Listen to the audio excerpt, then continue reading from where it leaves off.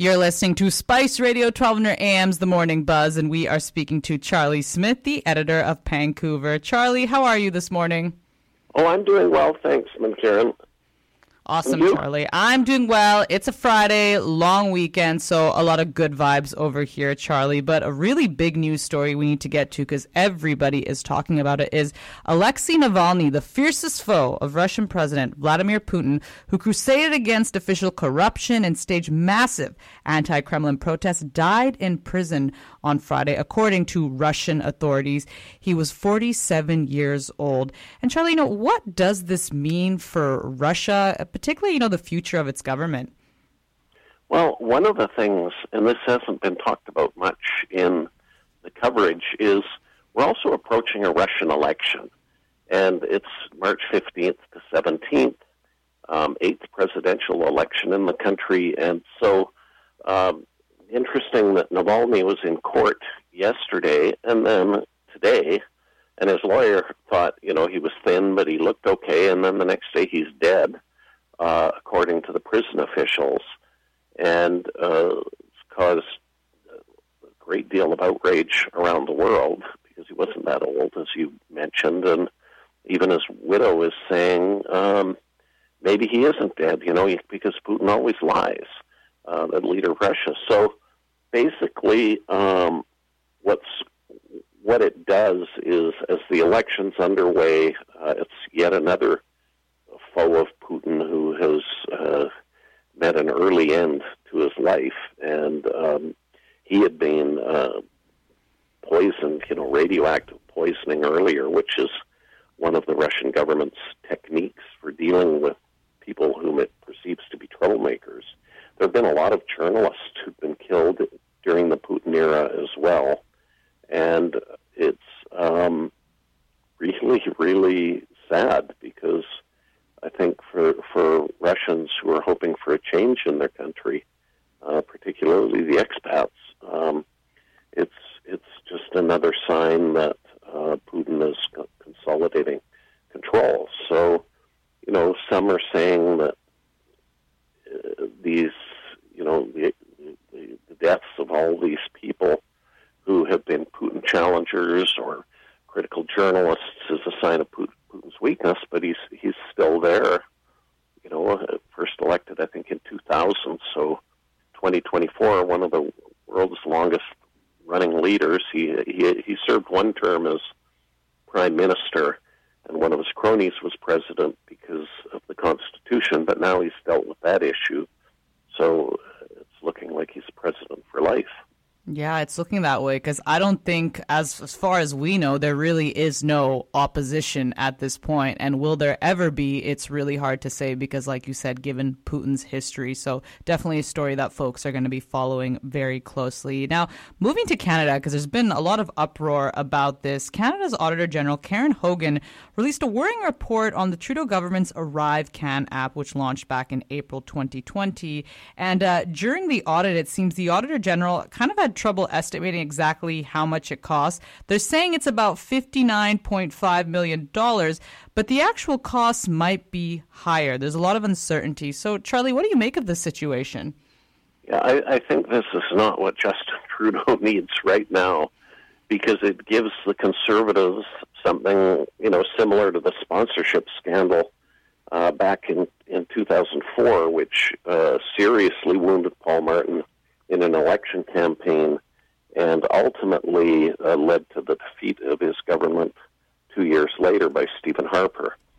So you've got a scathing report from the Auditor General. You've got Conservative leader Pierre Poilievre sending a letter to the RCMP commissioner asking them to investigate, which Justin Trudeau, he's saying, they will investigate anyway. They don't need to be prodded by a politician to conduct investigations. But even the existence of an RCMP investigation is very bad for the government. And it can also affect the Liberals in the polls, which might convince some of their more solid MPs not to seek re-election or even cabinet ministers. It could also have ramifications for Liberal fundraising and I think could even hasten the departure of Justin Trudeau if people within the party decide they want to have a new leader. The next election isn't until 2025, so there's some time, but this is an app that cost, one of the estimates is $60 million, which is significantly higher.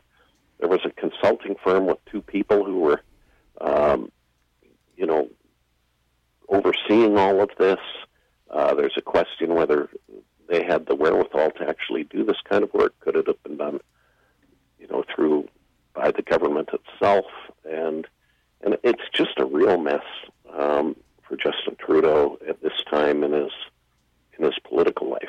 Mm-hmm. No, it certainly is. And like you said, I mean, the election is not till next year, but one has to wonder if it will affect people's outlook. So only time will tell on that one. Now, Charlie, you've been writing for Pancouver a really interesting piece on a number of great movies coming from Asia. Can you tell us about it? Yeah, this is a new organization called LNY Splash, which is celebrating Lunar New Year. That's where the LNY comes from. And they're doing things with business improvement associations with public art, but they're also working with LunarFest Vancouver and the Vancouver International Film Festival to present 7 films from Asia, because in Asia, just like in India, Diwali is a huge time, or Eid, to go see movies. Lunar New Year is a huge event on the Asian calendar in countries like Korea and even Malaysia, Hong Kong, China, Taiwan. So they've assembled a bunch of films, and I've seen some of them, and they're outstanding. One untold her story about women being imprisoned on an island off Taiwan for thought crimes when it was under martial law from 1949 till 1987.